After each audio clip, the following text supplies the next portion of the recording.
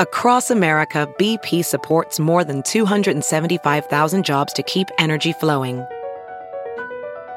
Jobs like updating turbines at one of our Indiana wind farms and producing more oil and gas with fewer operational emissions in the Gulf of Mexico. It's and, not or. See what doing both means for energy nationwide at bp.com/investing in America. There we go. Hi, everyone. Judge Andrew Napolitano here for Judging Freedom. Today is Wednesday, April 12, 2023. Jack and I met in 2013. 2023. It's about 10 minutes after 3 o'clock in the afternoon here on the East Coast of the United States. Jack Devine joins us as he does weekly. Jack, can you look in the camera? Are you there? There you go. I was trying to find my article. Okay. That just came through the door. So. All right. We'll get to your article in a minute. Jack Devine joins us now. Jack, welcome. Have you had a chance to look at or form an opinion about the authenticity of the documents leaked from the Pentagon, some last Tuesday and some on Good Friday? Yeah, I mean, I don't have any special insight, Judge. My instincts are, unfortunately, some of them sound authentic. Today, in the age of disinformation, however, you have to allow that the capacity to alter messages and so on is quite sophisticated, not only by other nation states, by number of individuals. I have the sinking feeling, however, that it's a legitimate leak, and we'll see. The investigation will sort that out. They probably know now what we're dealing with, and the public position will probably be accurate. The one of our colleagues on air, whom I think you know, and he's actually an admirer of yours, though you disagree on a lot, Lieutenant Colonel Tony Shaffer, a former Army intel, opines that this is probably someone from inside the DOD, and the Secretary of Defense and his people probably have a good idea who it is, which is why this investigation is not being done by any of the military investigative services, but by the FBI. From your experience, how weird is it for the FBI to be investigating American intel? FBI is the lead agency on an espionage case. The question is stolen document, and not just stolen. This is a question of who's behind this. The FBI is the appropriate agency to do this, and I think historically would. DOD will probably do their own investigation. They'll probably work closely with the FBI. My only concern, it is really hard. Now, there's so many documents, though, this time that he better be really good. The person better be really good. Right. Gary, can you play the clip? And with big data, it's a lot easier today to track things than it was in years gone by. So I have some hope, but I'm just telling you it's hard and not generally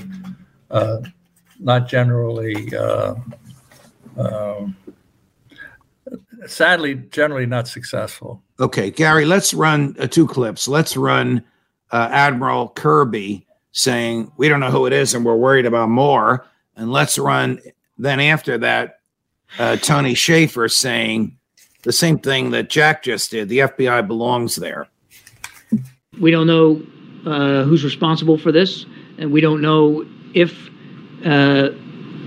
they have more that they intend to post. So we're watching this and monitoring it as best we can. But the truth and the honest answer to your question is we don't know.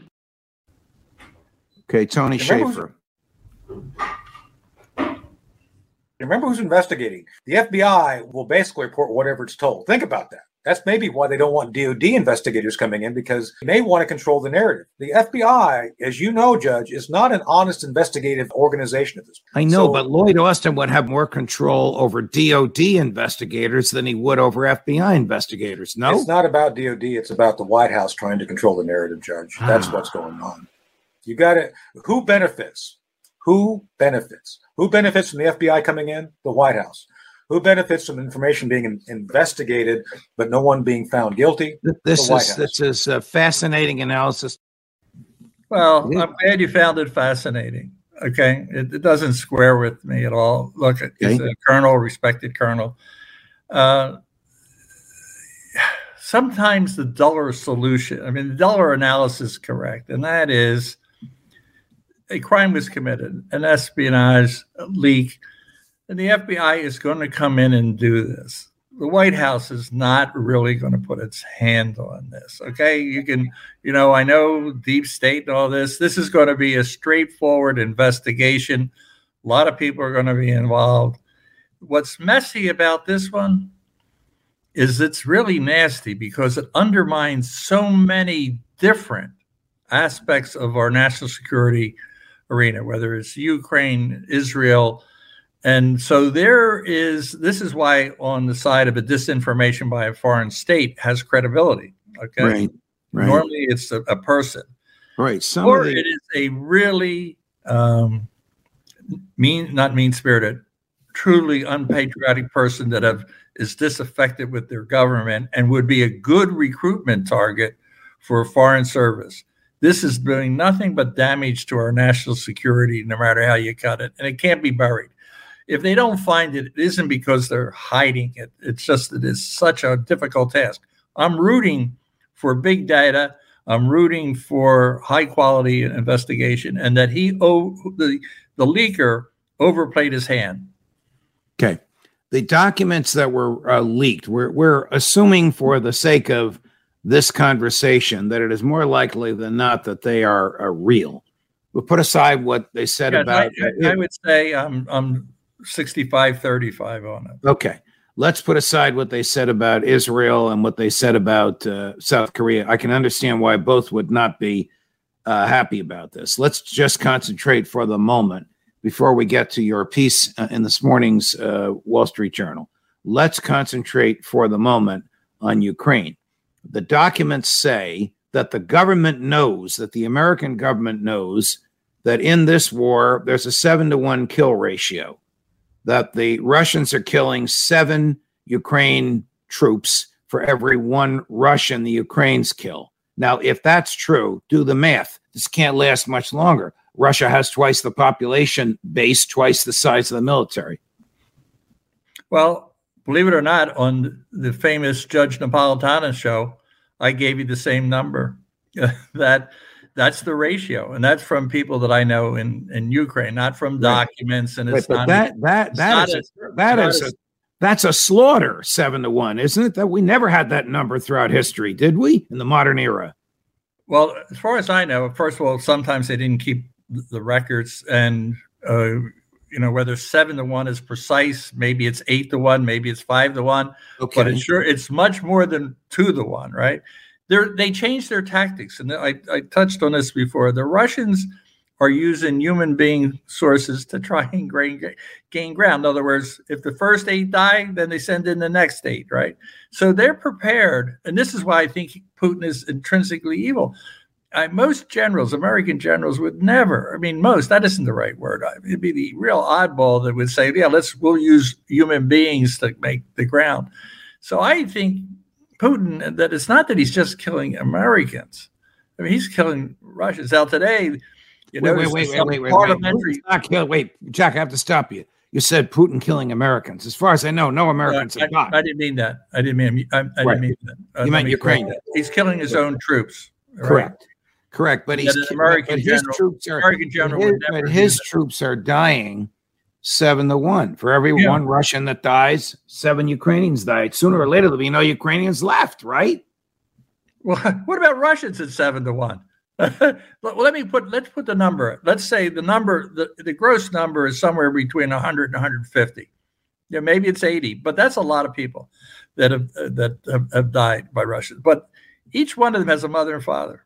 A lot of them have brothers and sisters. They have cousins and neighbors. This, 70,000 people going back. That's a lot of people, and they're losing at the rate of, 800 a day. I mean, and the Ukrainians are losing 7 times that number. No, you've got the equation wrong. 7 times the Russians are losing 7. Look, Jack, we've misread this. Judge, we read this document the opposite way. Everybody that's been on this show. Let me tell you what the truth is. Jack. No, let me tell you what the truth is. Everybody that's been on the show reads the document. 7 Ukrainians dead for 1 Russian. You're reading it the other way? No, I'm not reading it. This is what I'm being told by people that are really in the know in Ukraine. Look at the battlefield. How do you think the battle's being fought? They're not running. They're not losing 7-1. Whoever told you that is not correct. Wherever it's in the document. The document. There you go. There's one document that's got a mistake in it. It is not 7-1. It's the other way around. I know no one in the government anywhere else that has that number. Okay. You have to vet it with somebody besides me. Let me switch gears slightly. The documents also claim that by the end of May, the Ukrainian air defenses will have been degraded to 0. Do you accept that? Well, I think that's closer to, I mean, again, I don't know this firsthand. That statement sounds like that's possibly correct, right? But there's stuff on the way. And the question is, can you get it there in time? I mean, the Ukrainians have been saying it's a big problem.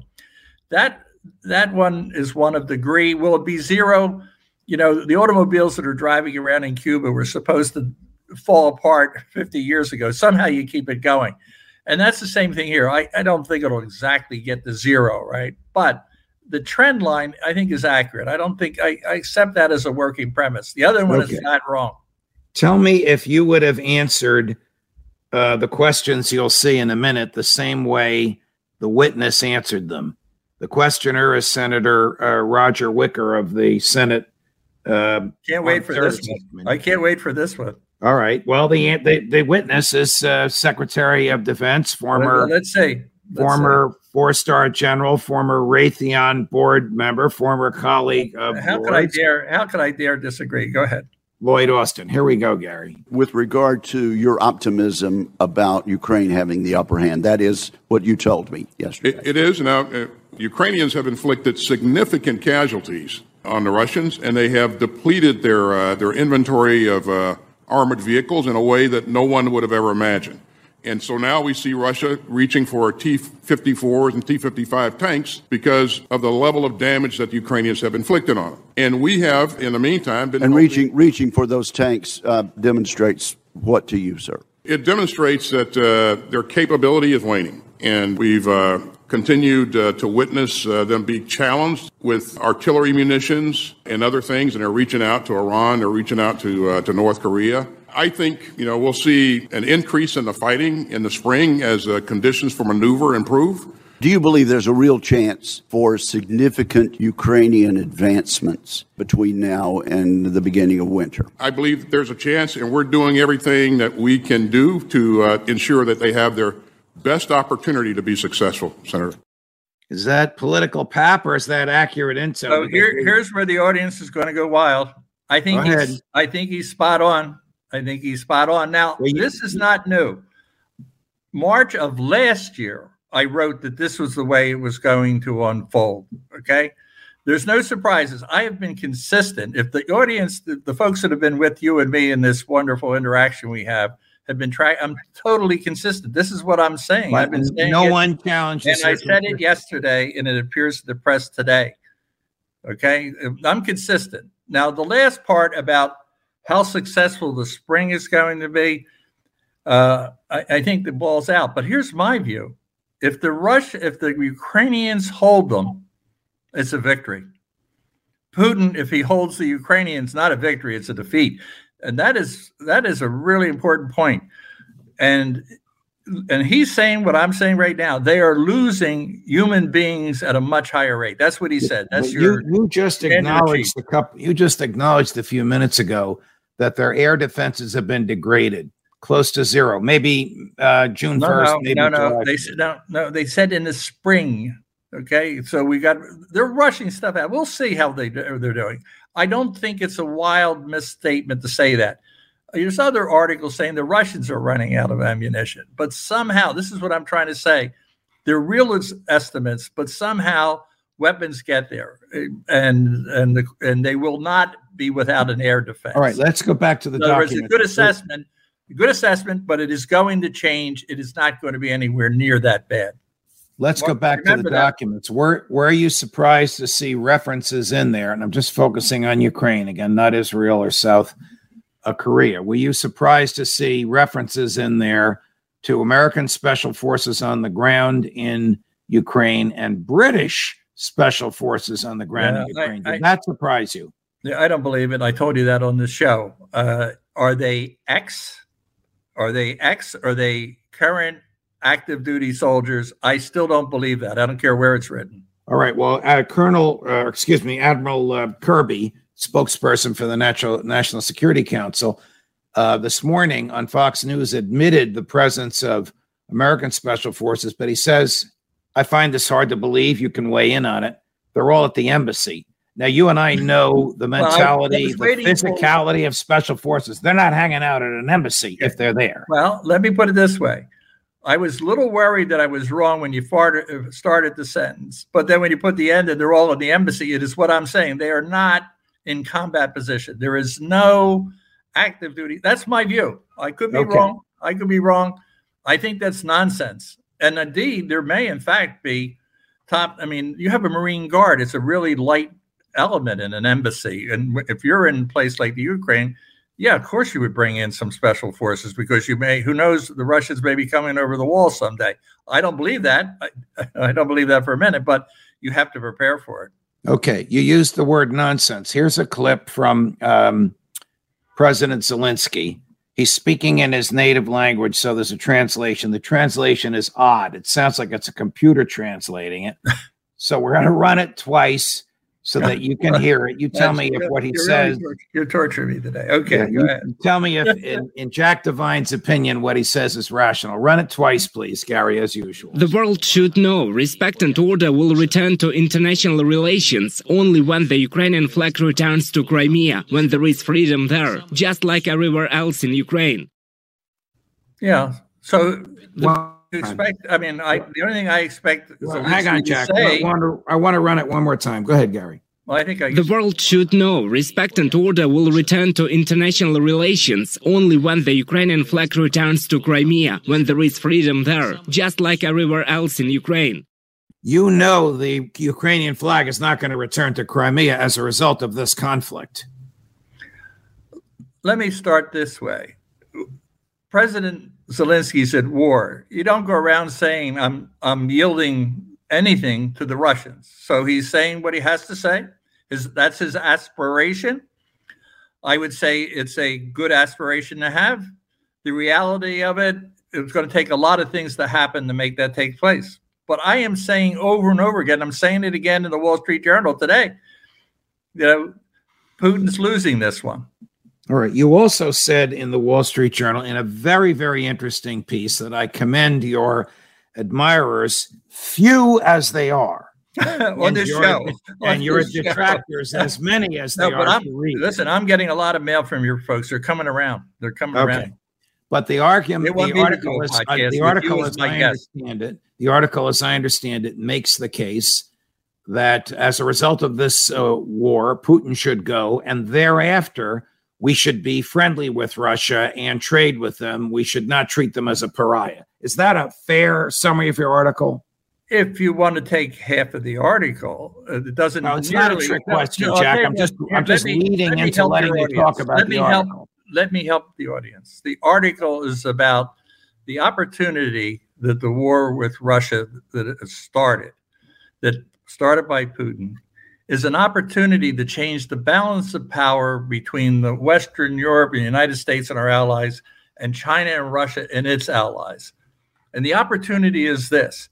I say in there that Putin is failing in the war and he will not be able to hold on to power. I've said it on your show a dozen times. You've been consistent in that. And I said what people tend to do is they focus on getting the job done on the ground in Ukraine. But there is a bigger stake here, a bigger opportunity. What is that?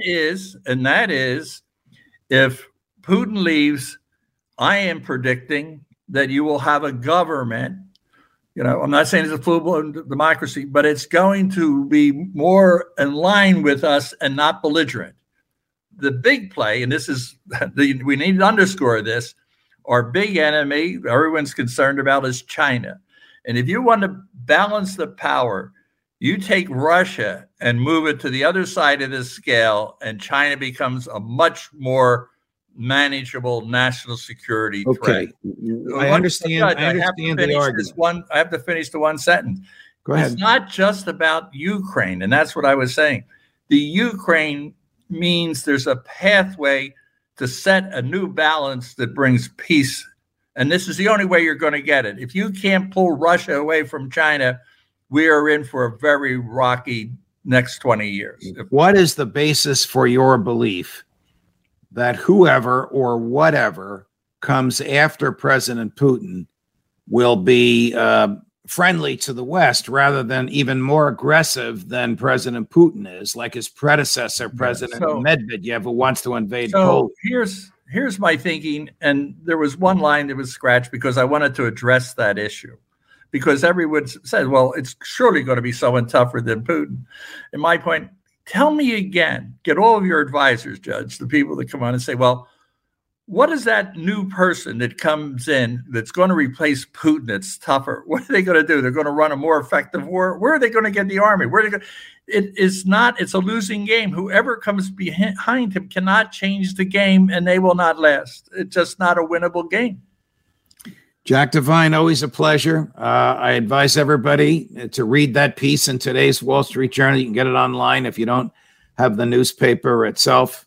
My dear friend, it's always a pleasure. Thank you for joining us. Right. Tell the audience to save it, just like I wanted them to save March. I'm consistent, if nothing else, Judge, and thank you. This gives me an opportunity to be consistent because you called me back more than once. Well, we're happy to call you back and happy to challenge you and happy for your consistency. You do that very well. Thank you. More as we get it from Jack Devine and from others. Colonel McGregor, 3 o'clock Thursday afternoon, 3 o'clock Eastern. Judge Napolitano. Oh, if you like this, even if you don't like Jack, if you like what we do, like and subscribe. Judge Napolitano for Judging Freedom.